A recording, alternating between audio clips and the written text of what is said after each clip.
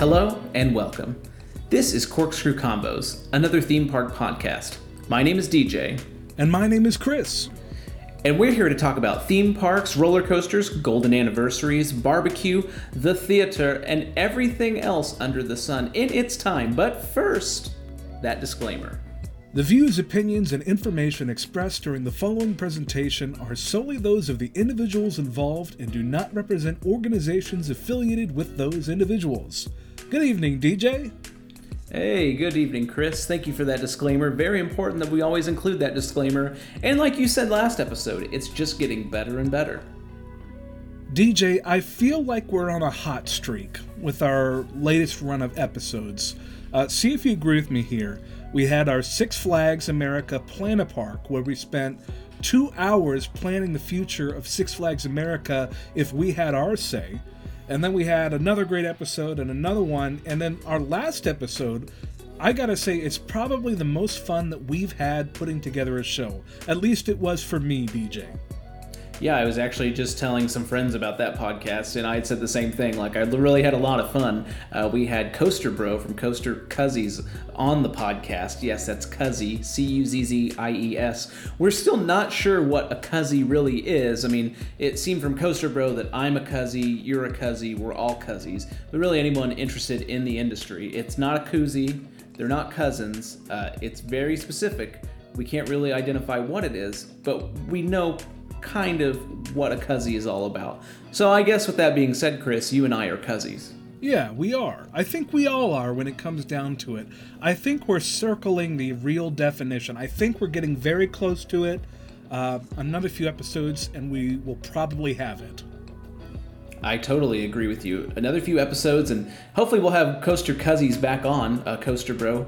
That would be a great episode. We had a great time. We were doing a draft with defunct coasters, trying to figure out what would be the best draft. We did it football style. It was really a lot of fun. There was a little bit of conflict there, but some healthy competition nonetheless, just like the real draft that you'd have on your fantasy football team. And that being said, be sure to check out their defunct list that they were doing. They had this fun competition on Instagram. It might still be going on. They're over at Coaster Cuzzies on Instagram.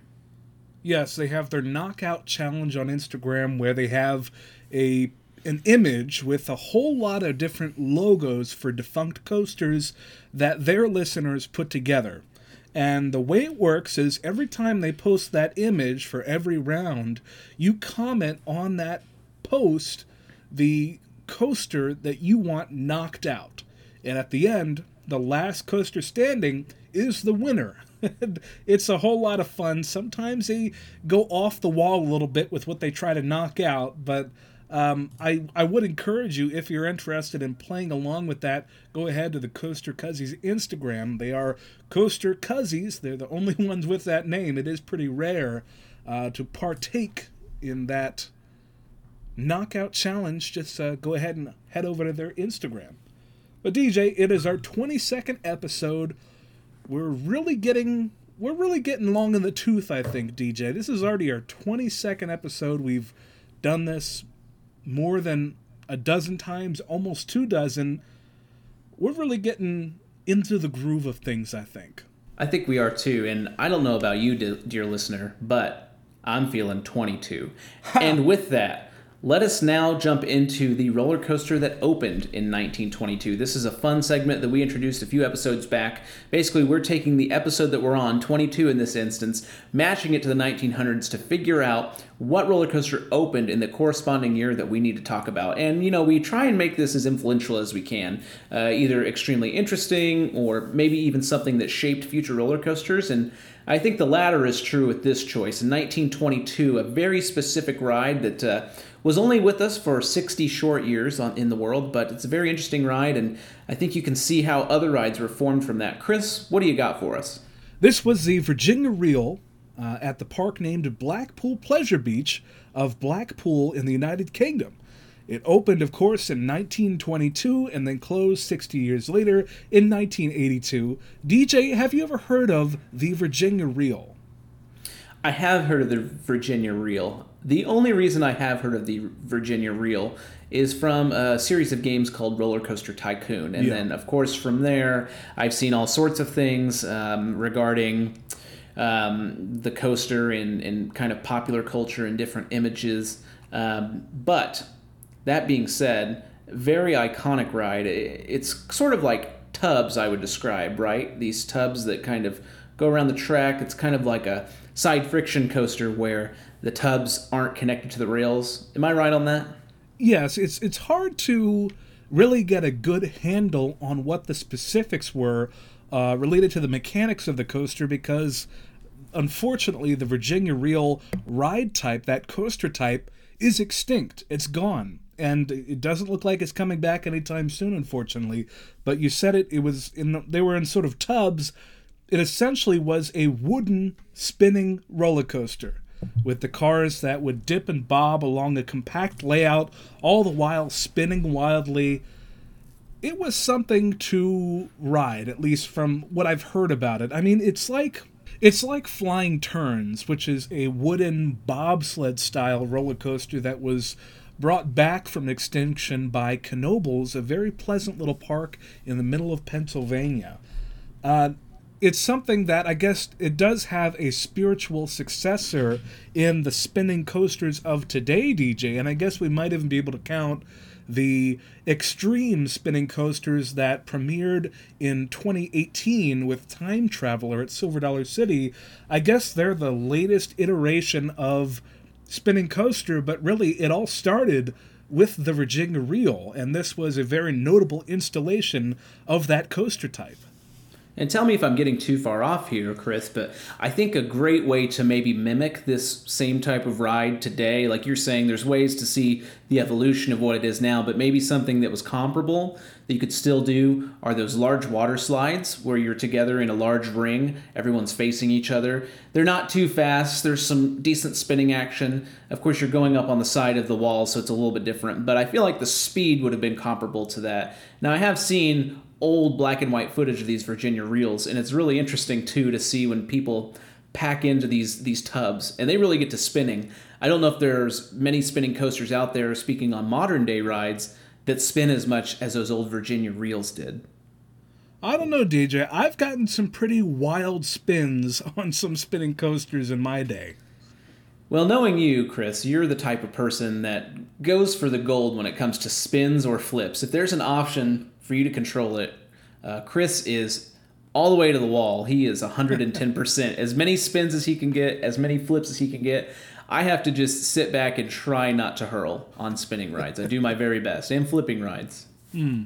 Well, it's definitely something that has stayed around, that idea of a spinning roller coaster. I guess really this was a 4D, fourth dimension roller coaster before that term was even coined, because you think about all of the axes of motion that a typical roller coaster experiences.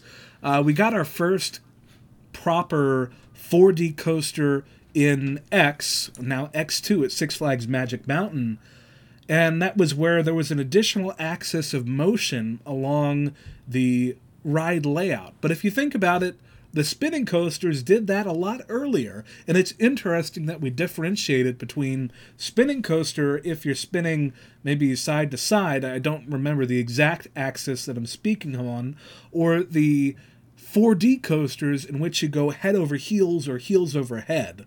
It's interesting how the industry chose to differentiate these different ride types. I wonder, too, if anytime I think of the 1920s, I think of the person on the corner like, yes, yes, yes, come here, I've got a perfect antidote for blah, blah, blah. And I wonder if this was another way to sell the coaster design to the park or wherever it's going. Say, hey, Joe Bob over here, okay, great. Theirs goes a little bit higher. Person over here, oh, theirs is a bit longer. Well, ours spins. How about that? Yeah, ours spins. Come on, come on, ride the famous Ride the world famous Virginia Reel. See, exactly. It sells itself. Oh, wrong time, DJ. I was born in the wrong time. We are all destined to be barkers. I should have been a carnival barker. That would have been, I don't know, I think that would have been fun. It would have been. I would have run out of content very quickly. You know, of whatever I've done and thinking about different positions I've had at different places, I have never worked in games or merchandise or something like that where you are in a position sometimes to bring people in, get them to compete against each other, and then hand out a prize at the end. Yeah, really, the guess my weight, guess my age, that's kind of the modern equivalent of the carnival barker. I just meant like the water gun thing where you shoot the water at the target and the thing goes up. That's that other thing that you mentioned, that takes skill to really guess people's age or weight.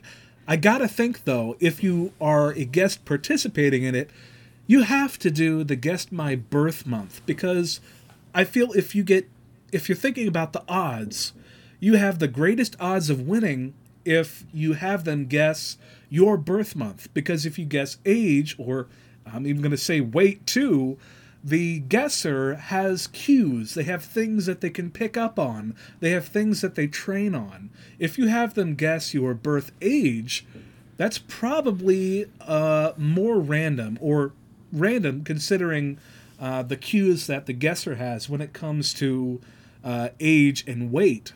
I mean... Right. Being able to pick out the month, that would be much more difficult. I don't even know what your cues would be. Maybe they're going off of common horoscopes or something. I don't know. Well, that being said, at least when you maybe get to... A lot of people visit theme parks or amusement parks around somebody's birthday in the group that they visit with.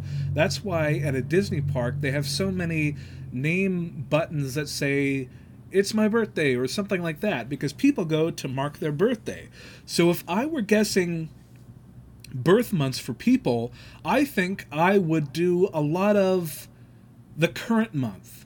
Now, they could have a whole process that I'm just unaware of in how they figure out what month of the year to guess for someone's birthday, but I think most of the time I would either guess the current month or just a random month. Bold strategy, Cotton. Bold strategy. All right, well, speaking of guessing, I guess we're pretty close to 250 followers on Instagram. And DJ, why is that 250 follower mark important? Well, I'm glad you asked, Chris. I'm not going to guess why it's important, because I know why it's important. It's important because this is your chance, dear listener, to jump in a contest to win your own coaster. Not only one coaster, 4 coasters. Wow. Drink coasters, that is. Okay. These are great coasters, international drink coasters. I've got 4 of them here. We're ready to give them away. We have less than 20 followers to go at the time of this podcast recording. What we're looking for is that 250th follower. Once that person follows us on Instagram, at Corkscrew Convos on Instagram, they will be entered into a drawing along with anybody else who finds the next Instagram post, likes it, comments it. Once you do that on that new post, that celebration post, you will be entered into that drawing to win these coasters. So remember, you don't have to be the 250th follower, but once that follower follows us, we will then post a celebration post for you to like and comment on to be entered into the drawing. It's shipping only to the contiguous United States. We're ready to give it away, though. These are very special coasters, Chris. Yeah, you said it. We're giving away 4 coasters. I have never heard of a podcast doing anything remotely close to that before. We can't even put a value on it. But you get what I'm saying. There's no value. I don't even know what value to assign to it. Yeah, you couldn't get this on Amazon. You couldn't get this on Walmart.com. None of that. You just have to be there. I mean, there's the Twitter trend that I don't quite understand right now, where people post a certain collection of pictures and they say you had to be there. I don't know yet what that means, but I'm enjoying it because a lot of the pictures are funny. Sounds like if you know, you know. Yep, that's another thing. I mean, it's like you know. in that Office episode where Pam, when everybody's laughing and Michael says, "Why are you laughing?" And Pam says, "Oh, you had to be there." And then Michael laughs even harder and he said, "Oh, a geography joke." So it's sort of like that. But DJ, that is our 250 follower giveaway on Instagram. Now it's time to get into the meat of the episode. Corkscrew Convos cleared for dispatch. Let's dive in.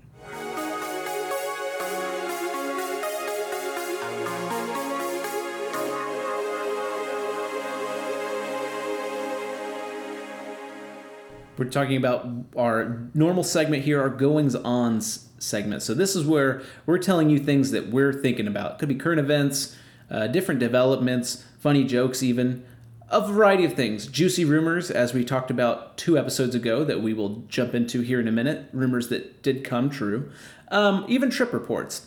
But first, we're jumping to Legoland, Florida. We have an official announcement for all you Peppa Pig fans out there. All the Peppa Pig fans assemble. There's a Peppa Pig theme park, quote, theme park, coming to Legoland Florida Resort in 2022. Now, theme park. Do we know the size of this thing? Well, it's sort of... This is a follow-up on something that we talked about several weeks ago, where there is land clearing going on, sort of carving out some of the existing parking lot for Legoland Florida.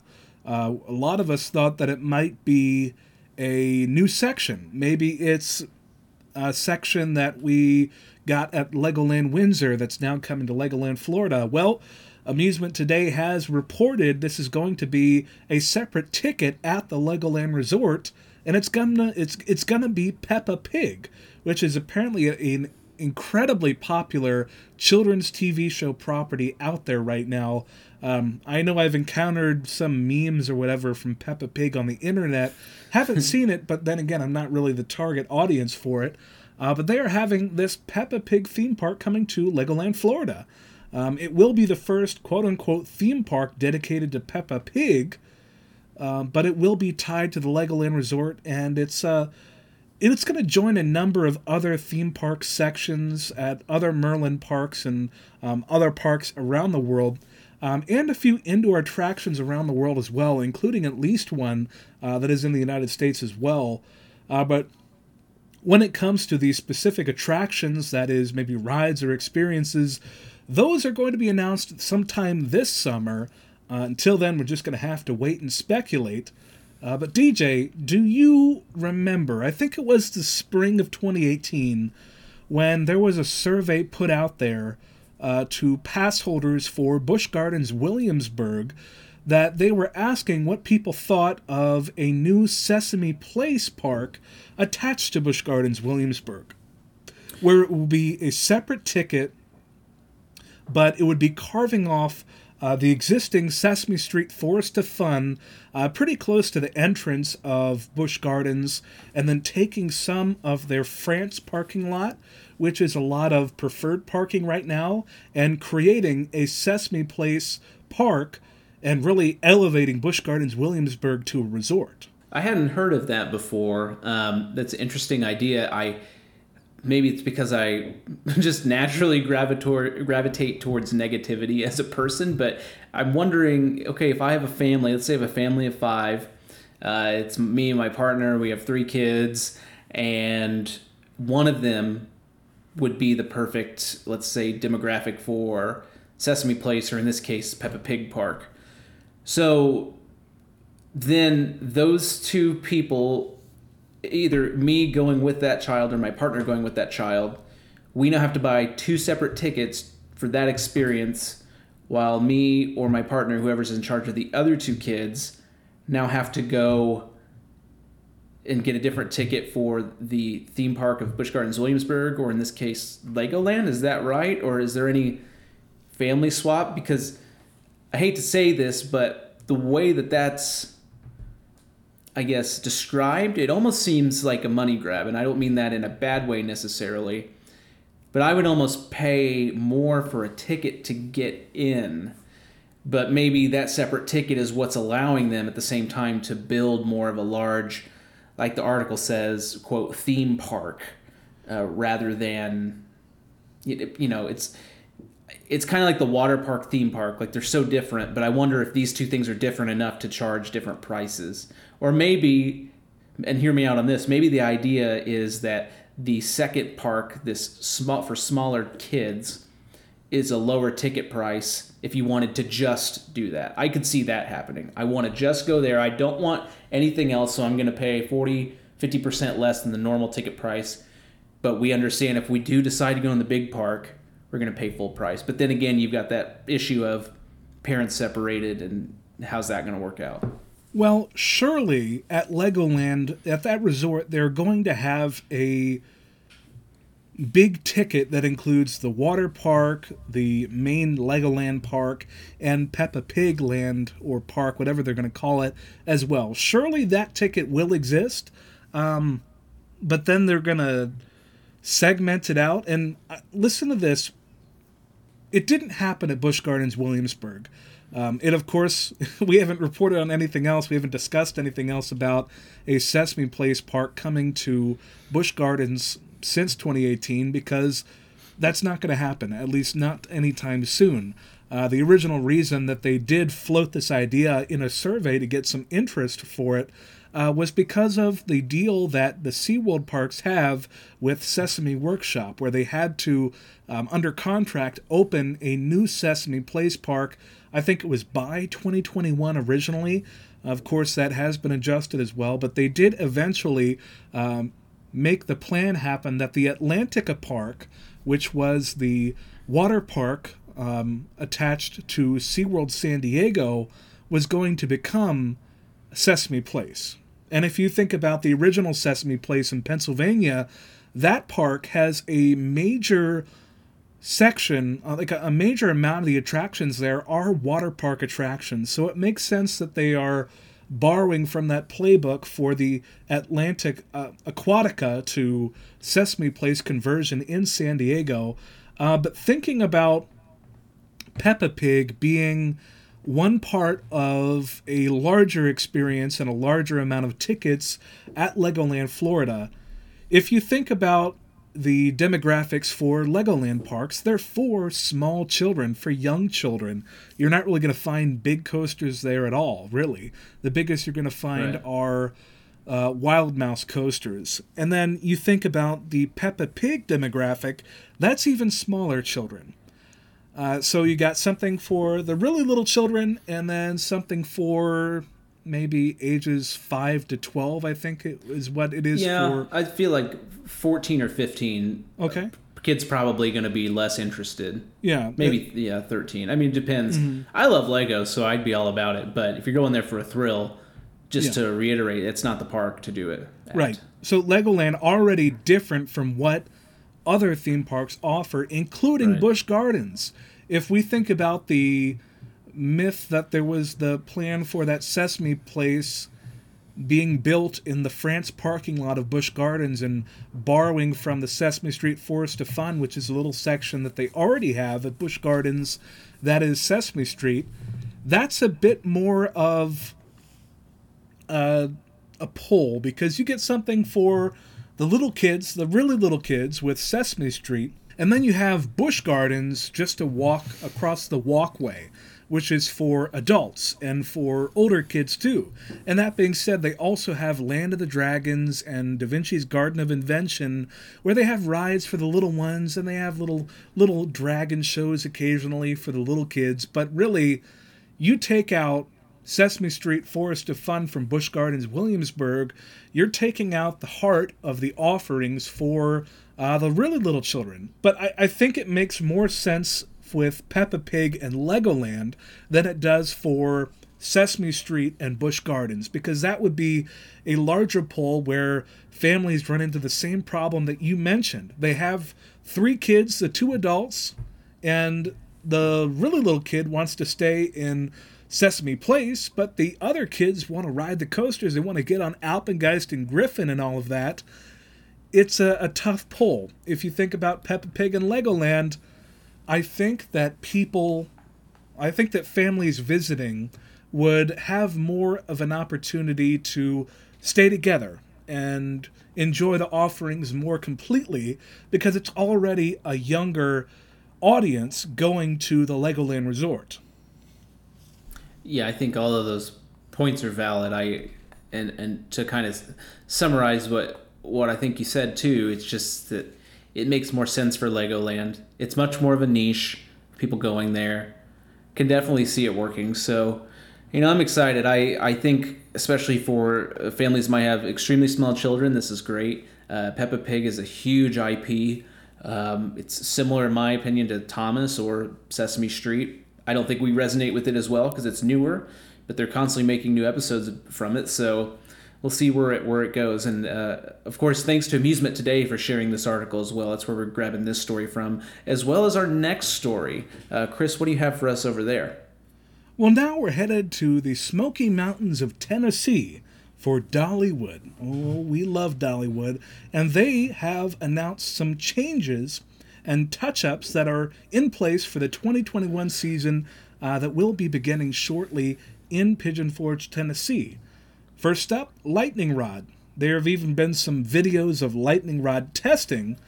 So they've been really doing that track work. They've kept the wooden topper track in some places on the ride, but then it's met with steel iBox track. And it's going to be such an interesting video when we finally get a new on-ride point-of-view video for Lightning Rod, because we're going to look, where did they put the steel? Where did they keep the wood? It's going to be really interesting to see, and I still have no idea how to classify it. I think we can get into an argument, and we could talk about this for, up to an hour if we wanted to. And I'm sure if you subscribe to other theme park podcasts, dear listener, that you're probably hearing the same topic here. I don't know if it's worth going into it to argue what it is and what it is not, but here's what I will say, dear listener, and here's what I will say, Chris. The ride was, in my opinion, a wooden roller coaster before all of this. We can get into arguments about how the running rails classify what it is, yada yada. There are people that refuse to call these wooden topper tracks wood at all. They say it's just a hybrid coaster, meaning steel track, wooden supports. I do think that you have to recognize that not the majority of the track is wood, but a significant amount of the track is wood. I believe it's over 25%, but it's less than 50%. And I guess that's kind of where I'll just stop. I think that's up to the listener, that's up to the enthusiast, it's up to the visitor to the park. In some ways, I think it can be up to the park still. It wouldn't be the first time that the park, any park, I shouldn't say this park, but any park has differentiated or gone the opposite direction of what enthusiasts would claim or what enthusiasts would say. And so, I think that's interesting. It's not, in my opinion, it's not the same as you have a steel coaster that's sat there, or let's go the other way. It's not the same as having a wooden roller coaster there, and then all of a sudden, let's say an entire helix is demolished, and they added a completely new steel element, all steel. Totally different track design, less supports. I think that's obvious what that is. They've added something there. So I think I'm going to say I don't really have an answer. And I don't say that to not ruffle any feathers. I really just think it doesn't matter, I guess. And not to be negative by saying that, but I've ridden that thing, and that's probably my number one roller coaster that I've been on, whether it's wood or steel, either which way. I think it blows away anything I've ridden that is steel, and it blows away anything I've ridden that's wood. It blows away any hybrid I've been on. It's just a great ride. And This will ensure that it stays around for a long time. And I'm glad that they were able to keep that launch element. If you don't know, dear listener, this is a launching wooden roller coaster, or you could say it was a launching wooden roller coaster, the only launching wooden roller coaster. Is it still launching wooden roller coaster? I don't know. Well, how much do we need to split hairs? It's still going to be an amazing roller coaster, an amazing ride at a great park with a really nice coaster collection. It's going to be Lightning Rod, and it's going to be its own thing. I think that's what we're going to have to say when everything is said and done, when we see that point of view video and we know just how much steel track, how much wood track. Really, it's its own thing. Yeah, are we going to send someone out there to measure and say, I feel like the objective part of me wants to say 51%, whatever 51% of the length is, that's what it's classified as if we're getting to splitting hairs. I don't think we need to do that. It kind of has me wondering what will happen when Wildfire at Kolmarden in Sweden, an existing wooden roller coaster, the same exact type, the same exact intensity, if not better. From what I've heard, I can't say it's better because I haven't been on it. Most people who have ridden both Lightning Rod and Wildfire would probably say Wildfire is better from what I've seen. at least reading reviews and watching videos. Is that going to get to the point where they're going to have to replace some things, or is Lightning Rod, from its elements, so intense that it needs that? One of the elements that got replaced was that last turn, which is like this sweeping overbank turn. It's crazy. It goes up super high, whips back to straight down a hill into the brake run. Even looking at it, I remember seeing in pictures, but when I went there and saw it, I still couldn't wrap my mind around it. Like, it didn't look possible. So I'm kind of not surprised they're switching that to an all steel design, because it just looked crazy forces wise. I don't know if Wildfire at Colmartin does that. And this is the first time I think we've seen a wooden roller coaster from RMC get more steel eye box, I think. They RMC'd an RMC. That's been my favorite comment I've seen.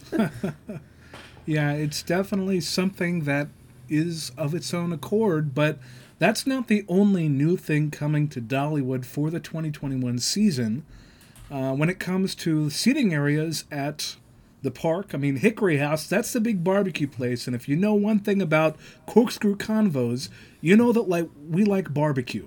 We do. I had barbecue last week. Oh. Famous barbecue. I had barbecue on Friday because I smoked spare ribs, but that's a different story.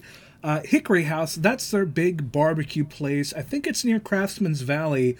They are really expanding the seating areas around that space to really make it a major fixture of the park. And also dogs and taters. They have fried stuff, potatoes, hot dogs. It's like the name. They are also expanding seating around there as well.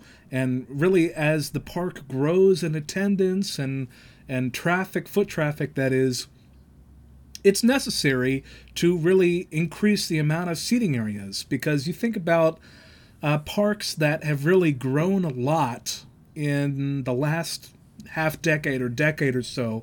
One that does come to mind is Silver Dollar City as well.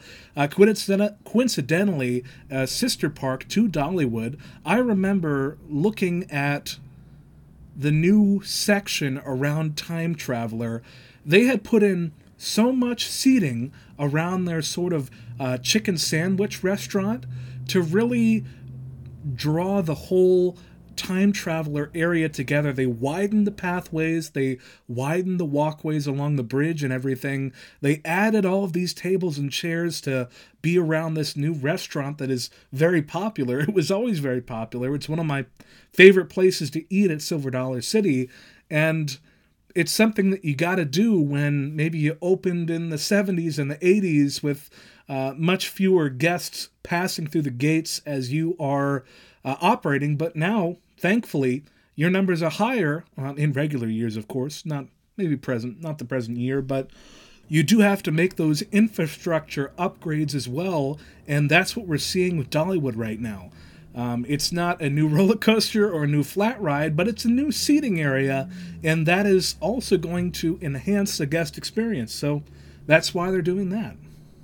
I'm sure at Hickory House, too, they pulled from Rivertown Smokehouse at Silver Dollar City, expanding the seating areas and just making it a more inclusive experience. But outside of that, we do have one more bit of information, and this was not included in the release. This you can find all over Twitter.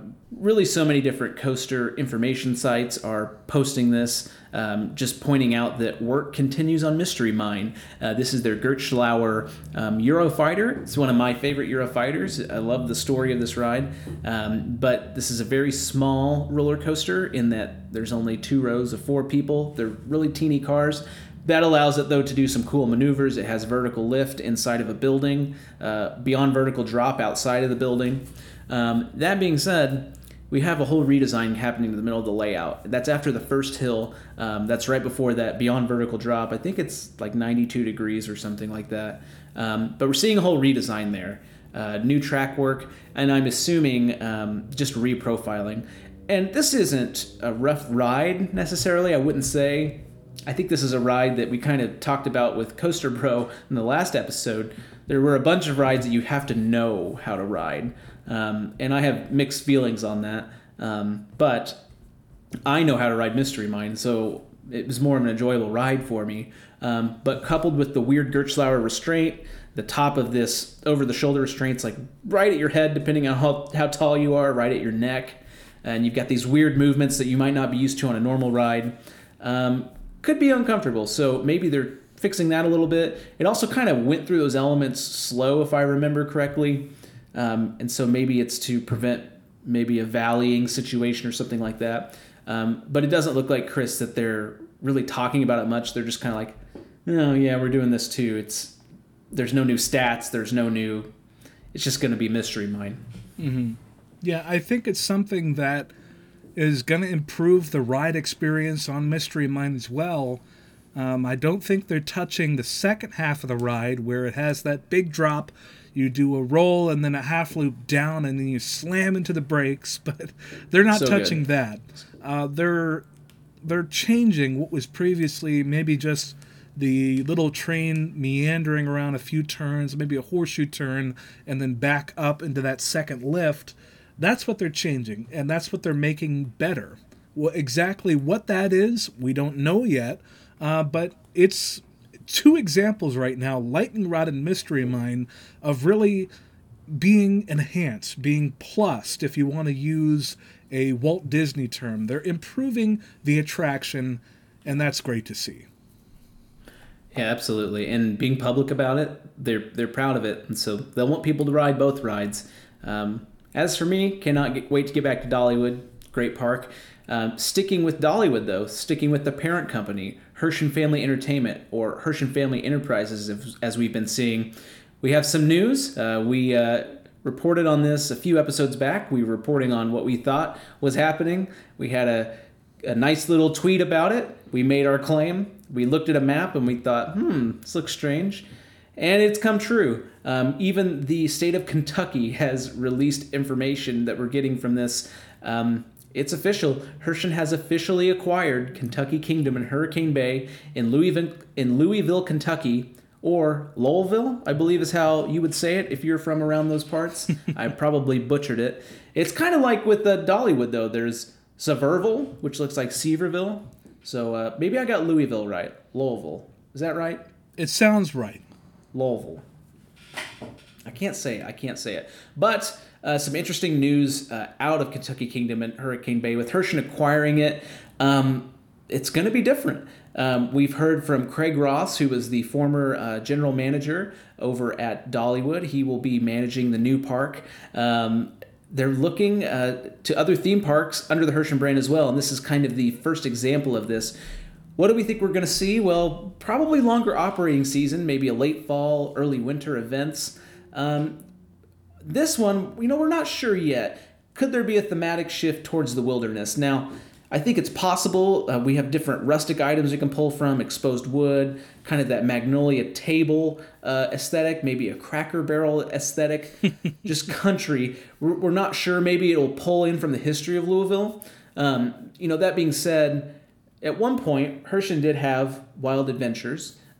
Pretty easy to theme. It was a zoo, and it was just loosely based around that sort of theme. But they also had Darien Lake at one point.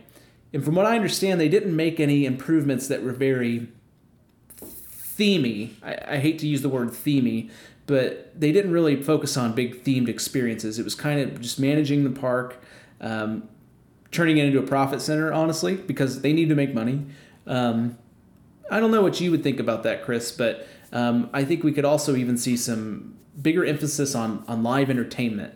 I would be interested to see that. And also, very important that they pointed out, alcohol is going to be staying at the park. That was the immediate thing that folks said was, great, Herschend has it, they're going to lose alcohol.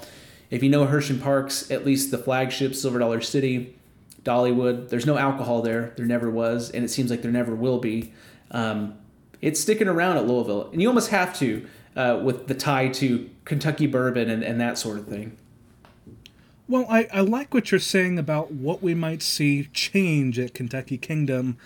I really think, just like Dollywood and Silver Dollar City, it probably is going to be a longer season when it is financially possible to operate for a longer season in Louisville.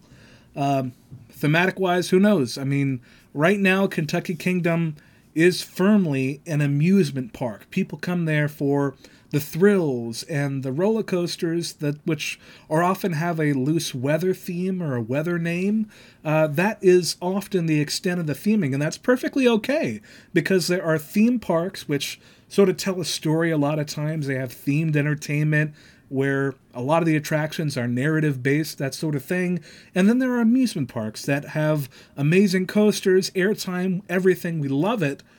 Those are two different experiences. Sometimes they blend the two of those. You think about parks like some of the Herschend parks and Busch Gardens Williamsburg as well, where they have both themes and stories that they tell, at least in the past when it comes to Busch Gardens Williamsburg, and then the thrills, the big steal, all of those things that they offer as well. So Kentucky Kingdom, I think, does have the potential to be both an amusement park and a theme park. It just depends on what Herschend wants to do for the future of Kentucky Kingdom.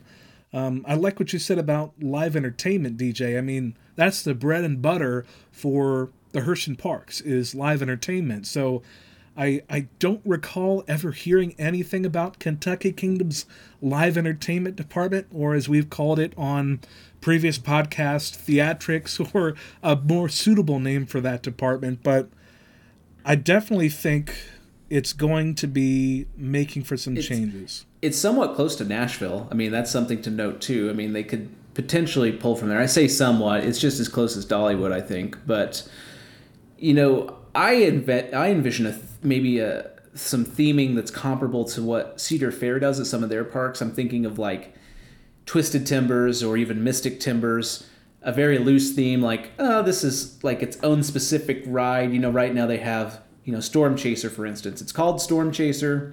It's got a tornado logo, but other than that, it's just in a station building. Maybe we'll see a shift towards little tiny stories that tell themselves, even like Copperhead Strike. That's another one to think about. Yeah. Like, maybe not as loose as something like Banshee, let's say.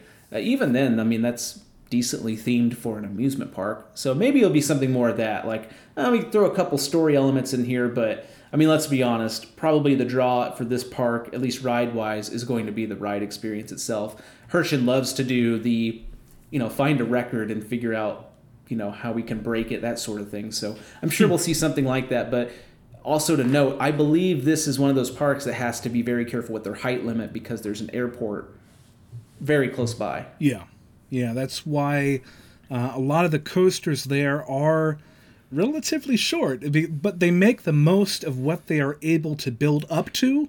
They have that unique Chance Hyper GTX there. They have Kentucky Flyer, coasters that are short in stature, but they still pack a punch. Maybe a multi-launch or something would work really well there. Yeah. Low to the ground. Yeah.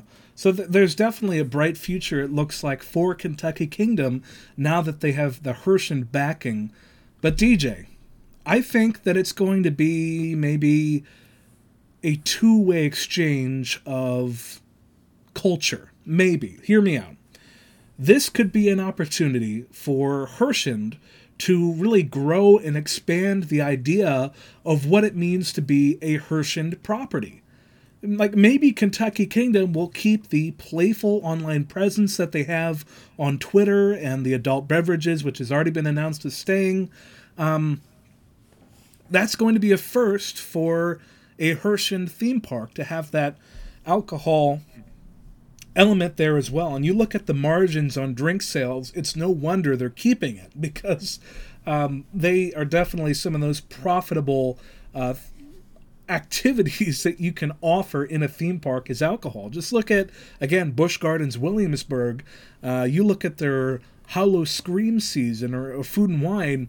On every corner there's a bar, because you can charge incredibly high prices for a little drink sample, and adults will pay it because they're there for a good time and a nice, unique experience. So it's no wonder that they're keeping the adult drink sales at Kentucky Kingdom. But what if, like I said, a two-way exchange, what if Herschend sees alcohol coexisting with a theme park experience, and they say, well, if it works at Kentucky Kingdom, maybe we can test it out at some of our other properties? Hear me out, DJ. What if they had a very controlled, very limited, very private moonshine tasting at Silver Dollar City and Dollywood? Behind closed doors, there weren't signs for it, but people could sign up for it online. They go into this room. They have a host that welcomes them and has them taste and sample different beverages, and then they go about their merry way, where there's no chance of over-serving, and it's just really adding to what Silver Dollar City and Dollywood offer. What would you think about that, DJ? I like the idea of what you're saying. Maybe those teams, Silver Dollar City, Dollywood, all the Hershon teams, maybe they get together, they meet the Kentucky Kingdom group that they're now basically colleagues with, and they understand that, you can maybe do it, quote, the right way. I think you're touching on maybe the right level. Like, I don't think you're going to see Bud Lights out at Smoky Mountain Christmas or the Pumpkins event that Silver Dollar City does. But what a great way to incorporate some of that craftsmanship element that Dollywood and Silver Dollar City have that works so well for them, to be able to offer a private setting like that where they can control the amount that people are taking in. They can control the amount of people who are involved in the experience, and maybe they could even control the hours at which that experience happens. I think that's an excellent idea. And like you said, maybe those cultures will exchange. You talked about the online presence. I mean, I don't think any of us out of any park would have predicted that Silver Dollar City would have sort of the meme channel that they have on Twitter out of any park. And it's funny because you can see other parks trying to replicate it. And Kentucky Kingdom does it extremely well. And they're definitely right up there. I mean, I wouldn't say replicate in a bad way. Don't think that at all. But it works. And Kentucky Kingdom has really nailed it down. And so now that those two are together, those two accounts, it'll be making for some interesting things. All that being said, it makes you wonder, too, we have another park. Will we see some sort of new admission pass, some sort of membership program from all of them? Six Flags already does this with the memberships. Cedar Fair has their own, what we call the Platinum Pass, allows you to get into any Cedar Fair park unlimited amount of times, anytime you want, except for Not Scary Farm. That being said, would Hershon do this?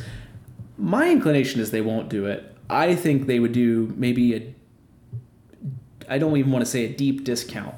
Like, I think currently you have a Silver Dollar City season pass, you get 20% off at Dollywood or something like that. I think it's 50% off. Is it 50? At least it was, I think. Wow. I didn't think it was that high. I mean, I can believe you. So even 50%, I think it's more something like that rather than... I don't know, it's just such an I guess Cedar Fair is the same, but it's just such an obscure locations, I guess. Maybe not, but okay, I'm going to go to Branson, Missouri, then I'm going to jump over to Pigeon Forge, Tennessee. I'm going to stop in Louisville, Kentucky on the way. Hey, Midwesterners like to drive. I am a Midwesterner. I do love driving. However, I've driven many places. Driving in the Midwest is a totally different experience than driving in, let's see, I've driven in Orlando, Washington, D.C., Dallas. Even Dallas, I know that's in the Midwest, but like Atlanta, that's terrifying. So it's a totally different experience. But, I mean, you're right. Then again, having done that drive from, I've done the drive hitting Silver Dollar City and then hitting Dollywood. It's not that great of a drive. I mean, it's fine. I think out of the entire, I think it's like 12 hours, 2 hours are pretty or enjoyable. Other than that, I mean, it's just interstate. So, I don't know. I can see it, but, you have two parks, Dollywood and Silver Dollar City, both of which have no access to a major airport. I don't know. I could see it going both ways. We'd want to hear your thoughts on that, but I think it's just going to be a discount personally. Well, if there were ever a time to make a change with this Hershon ticketing and this family of properties that they've built, I think now would be the time.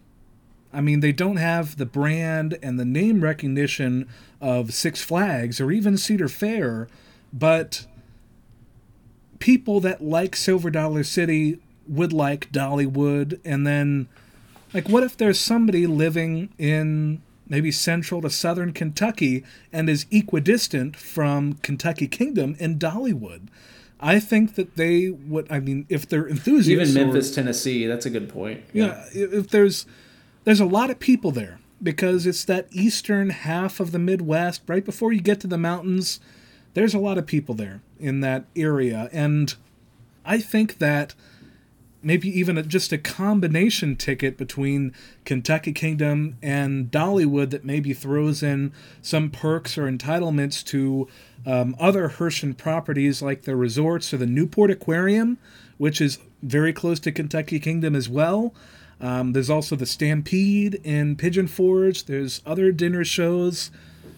It just seems like an opportunity to push the other Herschend properties if someone's already interested in at least one of them.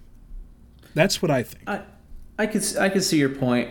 I still feel like it's very market focused. Like Pigeon Forge is a destination. Branson is a destination. Most of the parks at Six Flags or Cedar Fair, most of those parks are at an urban center, which could be a destination, but really it's either a day park close to somebody, like they might live there, or there's other things to do in the city itself that's not family oriented necessarily. I'm thinking of like you go to a big city, you do the theme park that's on the outskirts in the suburbs, and then you go and do art museum or whatever, you stay in an awesome hotel. If you go to Pigeon Forge though, and you go to Branson, those are places you stay, and everything you do has a similar theme of what the experience is. So I still think it could work out, but for example, even me, I love Dollywood, love going there, love going to Silver Dollar City, would love to go to Kentucky Kingdom.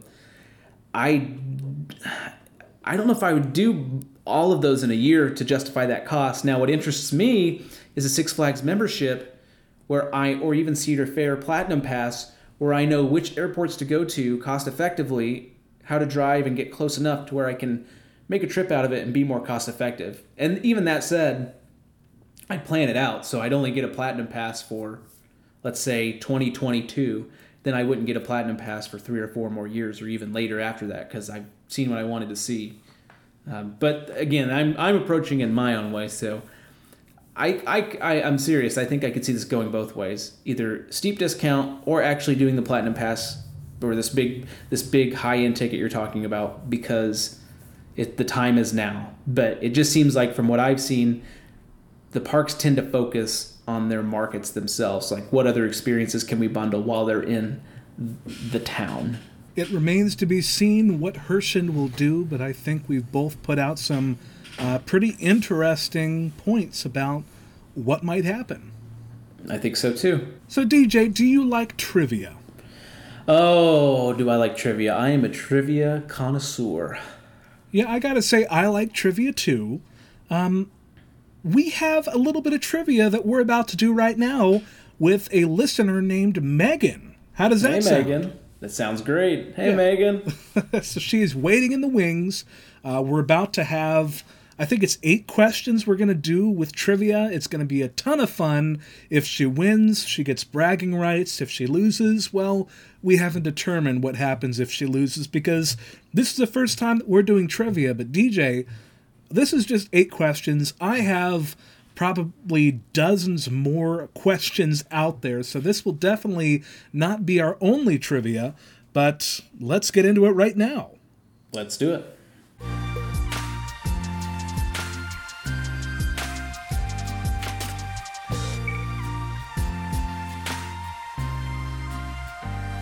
Hello. This is Corkscrew Convos, usually a theme park podcast, but right now it's a trivia podcast. For theme parks, that is. Our contestant today is Megan. Hello, Megan. Hello, Chris. Though, before we check your knowledge, why don't you tell us a little bit about yourself? All right. Hi, everybody. The listeners of Corkscrew Convos. My name is Megan. I've loved theme parks for as long as I can remember. Visited quite a few of them in the US, my favorites being Disneyland out in California and Kennywood in Pittsburgh, Pennsylvania. Love the industry, love this podcast, and hopefully I'll love this trivia. Yeah, sounds good. I've never been to Kennywood, but I really want to get there someday. It just looks like such a historic park. I think you'd really enjoy it. It does have that unique element. There's a lot of rides there that you can't find anywhere else. Unfortunately, some of those will be going away, but it does have that old-timey feel of you going through a trolley park. So you already answered a few of the questions that I did have set up for you today, so you're already ahead of the curve, and 10 points to you. Oh, wow. But first question I have for you, this is again just getting to know you before we get to the nitty-gritty. What is your favorite coaster? My favorite coaster, I would have to say, is Hagrid's Magical Creatures Motorbike Adventure at Universal Orlando Resort. Hagride. Hagride for short, because that is a mouthful. It looks like an incredible ride. Now, favorite theme park? Favorite theme park would have to be Disneyland out in California. Okay, that's an excellent choice. And, okay, last one about getting to know you, but I think it's an important one. What has been your greatest theme park experience so far? Whew, that's a good question. There's so many good memories. It's hard to pick one. I would say I got to go on a trip where I did 7 theme parks in 7 days out in California. It's just as exhausting as it sounds. Wow. Yeah, wow. But when I wasn't so tired that I thought I could fall asleep standing, I really had a great moment seeing World of Color at Disney California Adventure. I got to see the Christmas show. I really love Christmas, and it just had so many of my favorite movies in it, and it made me really emotional. And it's just a beautiful show. Beautiful, beautiful show. And I just felt very, very connected to Disneyland, and it was at the end of our trip, so it was really bringing together my whole experience for the week. It was a great time. That sounds great, but 7 theme parks in 7 days, I don't think I could do that. Yeah, I would not do it again. I'll tell you that right now. Okay, well, let's get into the actual trivia. I have 8 questions for you. The theme is potpourri. Oh. That means anything is fair game. It could be about anything ever. You get at least 4 out of the 8 questions right, and you will be the first winner of Corkscrew Convo's trivia. Oh my goodness. Does that sound like it's a plan? Sounds great. Okay, let's get into the first one. Here we go. Question 1. When did Islands of Adventure first open at the Universal Orlando Resort? Was it A, 1991, B, 2001, C, 2000, or D, 1999? I'm going to go with 1999. That is correct. Yes. Okay. I think I organized these a little bit so the easy ones are up in the front and the more difficult ones are in the back, but that was a very good start. Question 2. What continent contains the most roller coasters? Is it A, North America, B, Europe, C, Asia, D, South America, or E, Africa? I'm going to go with North America. That is incorrect. Oh, man. I'm Is it Europe? Sorry. No, that is also incorrect. All right. The answer is Asia. Oh, Asia contains 2,603 roller coasters, the last time I counted anyway, and that is more than double the amount on any other continent. Okay, well, I've got some credits that I need to get, clearly. Exactly. There is more out there, more to look forward to in the future, but let's get back to these trivia questions. Question 3. At Universal Studios Florida, what film franchise was originally used for the attraction now home to The Simpsons? Was it A, Universal Monsters, B, King Kong, C, Back to the Future, or D, Jaws? Back to the Future. That is correct. We're rolling now. Question 4. What is the longest roller coaster in the world to contain at least one inversion? Is it A, the Ultimate at Clearwater Valley, B, the Incredicoaster at Disney California Adventure? Or C, Dodonpa, Fuji-Q Highland? I'm going to go with the Ultimate. That is incorrect. Oh. It's the Incredicoaster. It's funny to think about it because Disney coasters generally don't have big inversions, but the Incredicoaster, the history of it, where it was maybe even a part of Disney's America back when those plans were in place in the 90s to have this big coaster, a steel coaster looking like a wooden coaster, and they put a loop in it.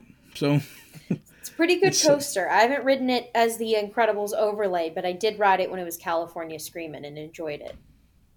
I've ridden it as California Screaming and the Incredicoaster. I might prefer California Screaming. Oh, good to know. But let's get back to the trivia. Question 5. What early themed section at Disneyland was replaced by New Orleans Square? Was it A, Holidayland, B, Marsland, C, Circus Land, or D, Storybook Glen? I'm going to go with Circus Land. That is incorrect. Oh, geez. I'm sorry. It's interesting to note, though, the answer is Holidayland, but the land around Holidayland did include a circus very early on. I knew there was some circus at Disneyland. I didn't realize it wasn't a land. It was part of Holidayland, where they also had, I think, baseball fields and picnic tables. There wasn't a lot to it, but I think everyone's happy with the replacement being New Orleans Square. I think so. But I think for the 50s, they did what they could. Yeah, they sort of opened with what they could, and there was definitely room for growth at Disneyland in the 50s. Question 6. What is the name of the first installation of Premier Rides' Skyrocket 2 roller coaster model? Was it A, Superman Ultimate Flight at Six Flags Discovery Kingdom, B, Tempesto at Busch Gardens Williamsburg, C, Zombie Ride at Bosque Magico, or D, Skyrocket at Chimolong Paradise? Was it Superman? That is correct. Yes. Superman Ultimate Flight up in Vallejo, California. Question 7. What attraction located in WB World Abu Dhabi uses technology first used in a similar scale on Harry Potter and the Forbidden Journey? Is it A, Formula Rossa, B, Batman Night Flight, or C, Marvin the Martian Crater Crashers?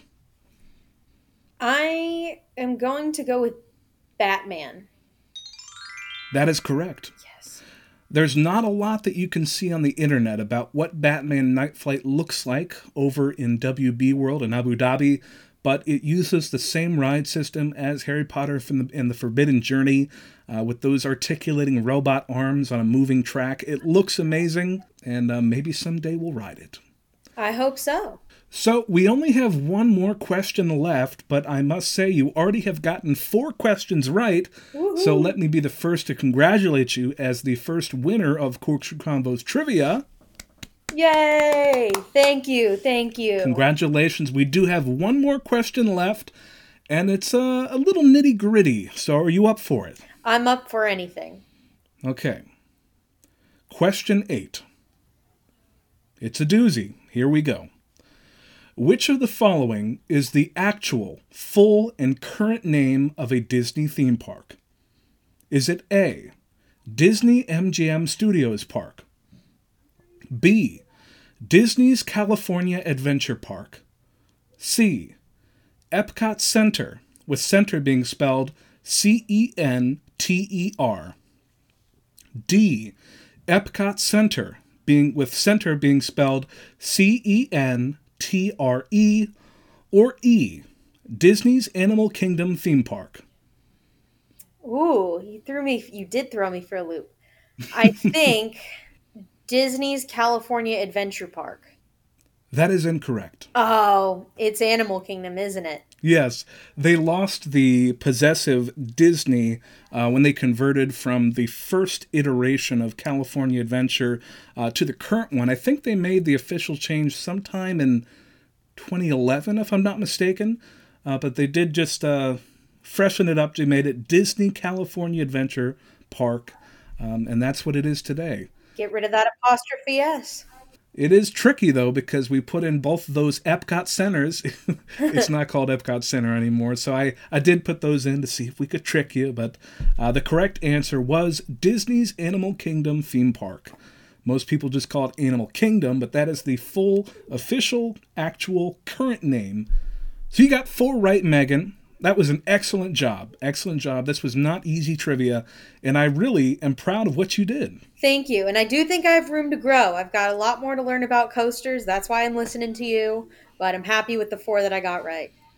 Yeah, if I'm not mistaken, you have contributed a few listener questions along the way, and we do really appreciate that. It gets us thinking. It got me reading about different technologies so I can bring that information to the podcast, and I really do appreciate your curiosity. So thank you for that, Megan. Thank you. I only do it for the shout-outs, Chris. That's what we're all here for, isn't it?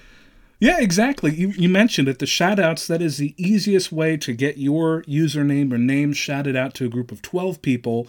That is, you submit a question, something you're curious about, something you're thinking about, so that you can start a corkscrew conversation with us. And you can do that with our Gmail, which is corkscrewconvos@gmail.com. You can just send us an email. We're also on Twitter, Instagram, and Facebook with Corkscrew Convos. Just search that and you'll get to us. And we'd be happy to start a corkscrew conversation with you. All right, Megan. Would you like to sign off with me? I would love to, Chris. My name's Megan. And my name is Chris. And this has been another Corkscrew Convo. Thanks for listening.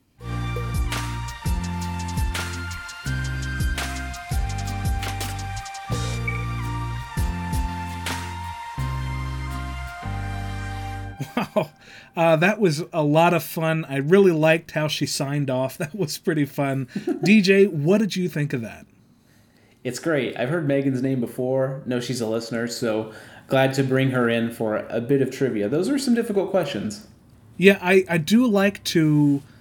I mean, the devil's in the details. And when I ask a question asking what is the actual full current name of a Disney theme park, you know I'm trying to trick you. Yeah, especially with the spellings. That was... I don't know. I wouldn't have gotten it right. But then again, I'm not... Again, you know this, and dear listener, you probably know this by now. I like going to Disney, but I'm not the biggest Disney fan. So if you ever want to stump me, ask me any question about Disney, because 9 out of 10 times I will get it wrong. Noted. Okay, let me think of one right now. What attraction was previously in the spot where Test Track is now at Epcot? Where Test Track is now? Yeah. What was the original attraction in that spot? Is that... I only have one idea. Is that the ride where the 2 guys...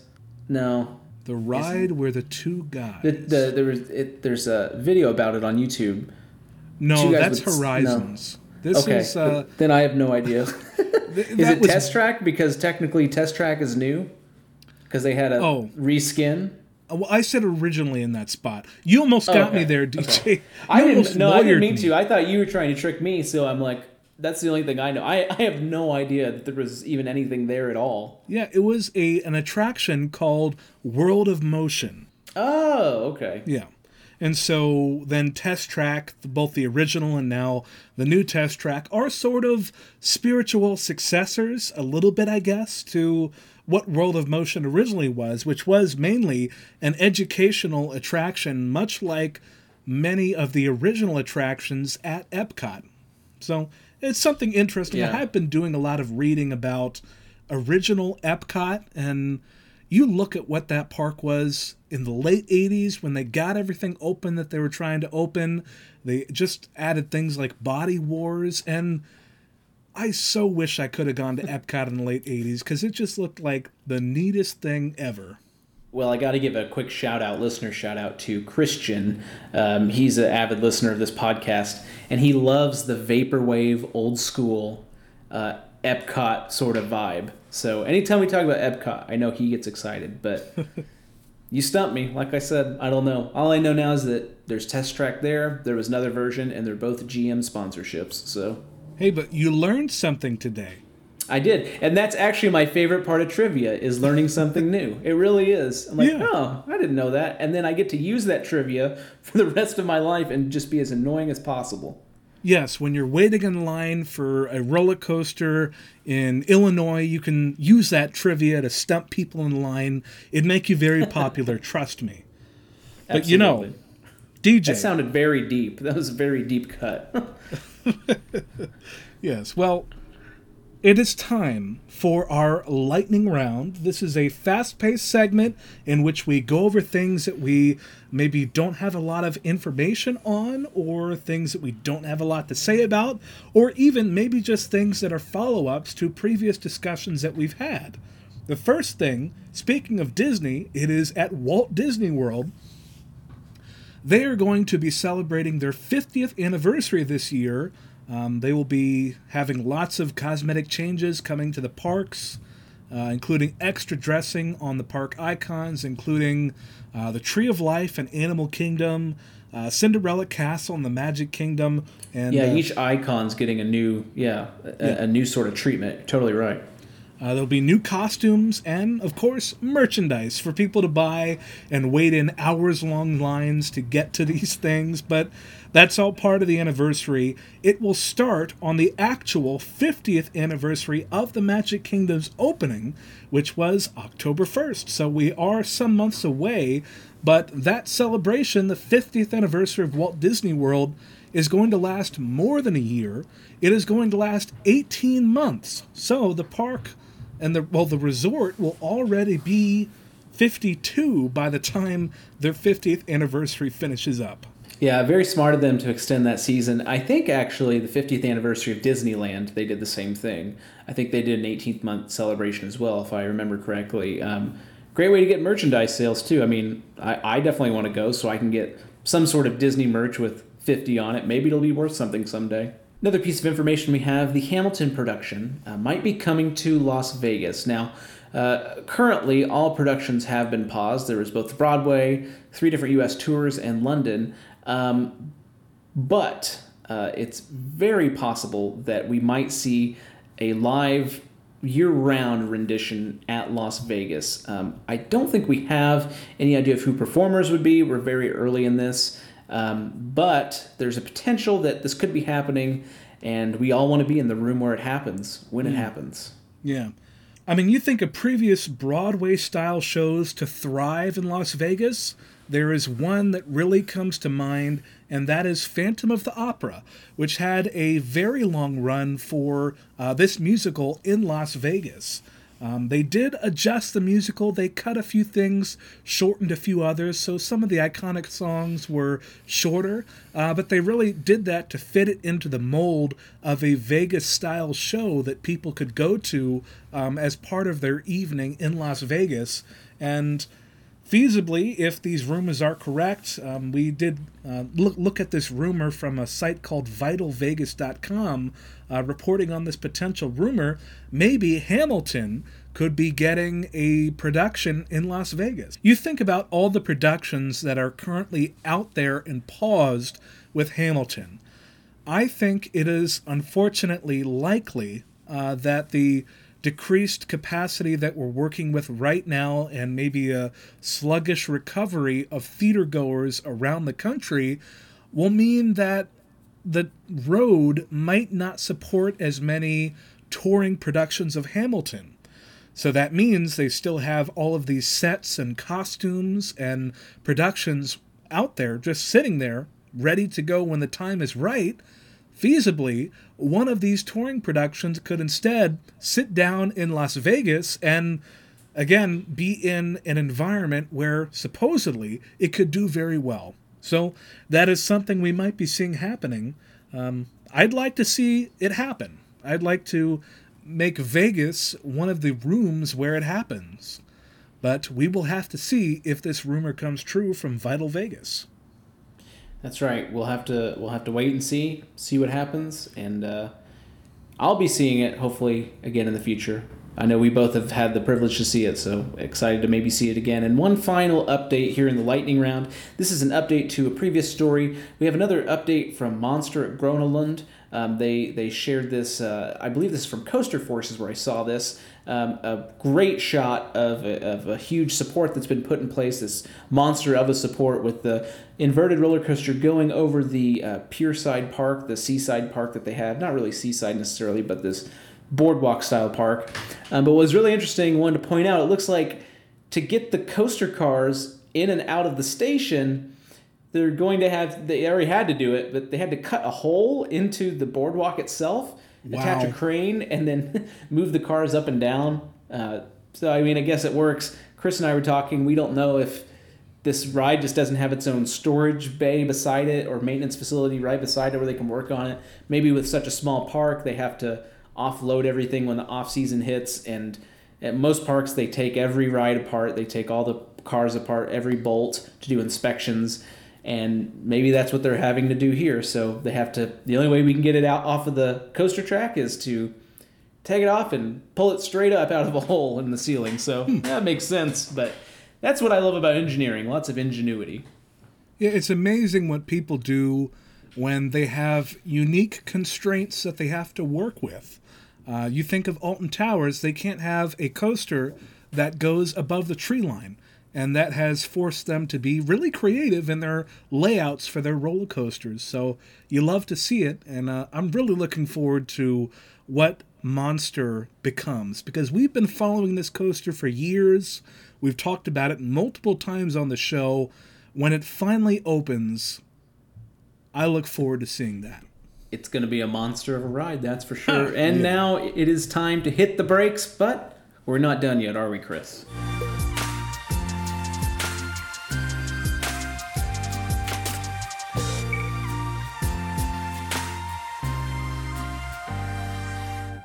Well, that's right. We had a corkscrew conversation with Coaster Bro just last episode. That was a great time. Dear listener, if you haven't already listened to it, finish this episode. We're almost done with this one. And then go back to episode 21 and give that a listen. That was such a fun time to really draft defunct coasters into our own collections and then compare. It's interesting. There were some similarities, some interesting strategies that we went to as we drafted these defunct coasters. But if you, dear listener, if you want to have a corkscrew conversation with us, there are many ways that you can do that. We are on the Facebook, Corkscrew Convos. We're on Twitter, Corkscrew Convos, Instagram, Corkscrew Convos. Again, remember our follower giveaway that we'll be doing soon with Instagram. And then we have an email address as well, corkscrewconvos@gmail.com. That's right. There's a reason to follow us on each of these platforms. We do varied content. Facebook, you're going to find more of those articles, more open conversation. Twitter, we're talking about different memes, showing you different memes, I should say. Lots of retweets, playful banter back and forth with other podcasts and other coaster news outlets. And then, of course, Instagram, one of my favorite places to go. Different photos from different trips that Chris and I have been on. Unfortunately, we haven't been on a trip in a while, so we're trying to make that happen. But our own original content there. Chris has even posted some things from Planet Coaster, so I need to get on that and send him over some screenshots. And then email, well, that's just if you want to do business. If you're emailing us from your business email, you got to use email, right? No, but just another great way to do long-form questions to us. So don't forget about that follower giveaway. And remember to subscribe. If you're hearing this end of show business, you haven't turned it off, wow, we say it every episode. Wow. Glad that you could join us here, especially if you've been on that last episode with Coaster Bro. Easily over 2-hour podcast, I think. The Planet Park of Six Flags America, almost 3 hours. So that being said, this wasn't as much of an accomplishment, but if it's your first time here, hey, we're still proud of you. So be sure to subscribe if you can, or follow depending on what platform you're listening on. We're pretty much available anywhere you can listen to podcasts. What that does is it puts the episode in a queue. That queue allows you to listen to the show whenever you would like, but it just keeps things separated. So I don't like a lot of clutter. It allows for me to see what I want with my normal subscriptions. Encourage you to do the same. It also helps us out as well. And remember to leave a 5-star review on Apple, because we're going to read that out loud. We're going to give you a shout out on the show, and we'll be sure to give you proper credit. And we just appreciate that review. And of course, I feel like we kind of forget it sometimes. I do have a Twitch. Sometimes when these podcasts, they don't run as long as they normally do. It allows me to get some time to jump on Twitch. So, Chris, I think after we're done here, that's exactly what I'm going to do. Oh, fun. What are you going to play? Planet Coaster for sure. I've been missing playing it, so I know that's what I'm going to play. Very good. Well, that sounds like a plan. How about we sign off this show, and then you get to gaming? Absolutely. Come join me, everyone. DJ Forfire. So until next time, my name is Chris. And my name's DJ. And this has been another Corkscrew Convo. Thanks for listening. Thanks, everyone.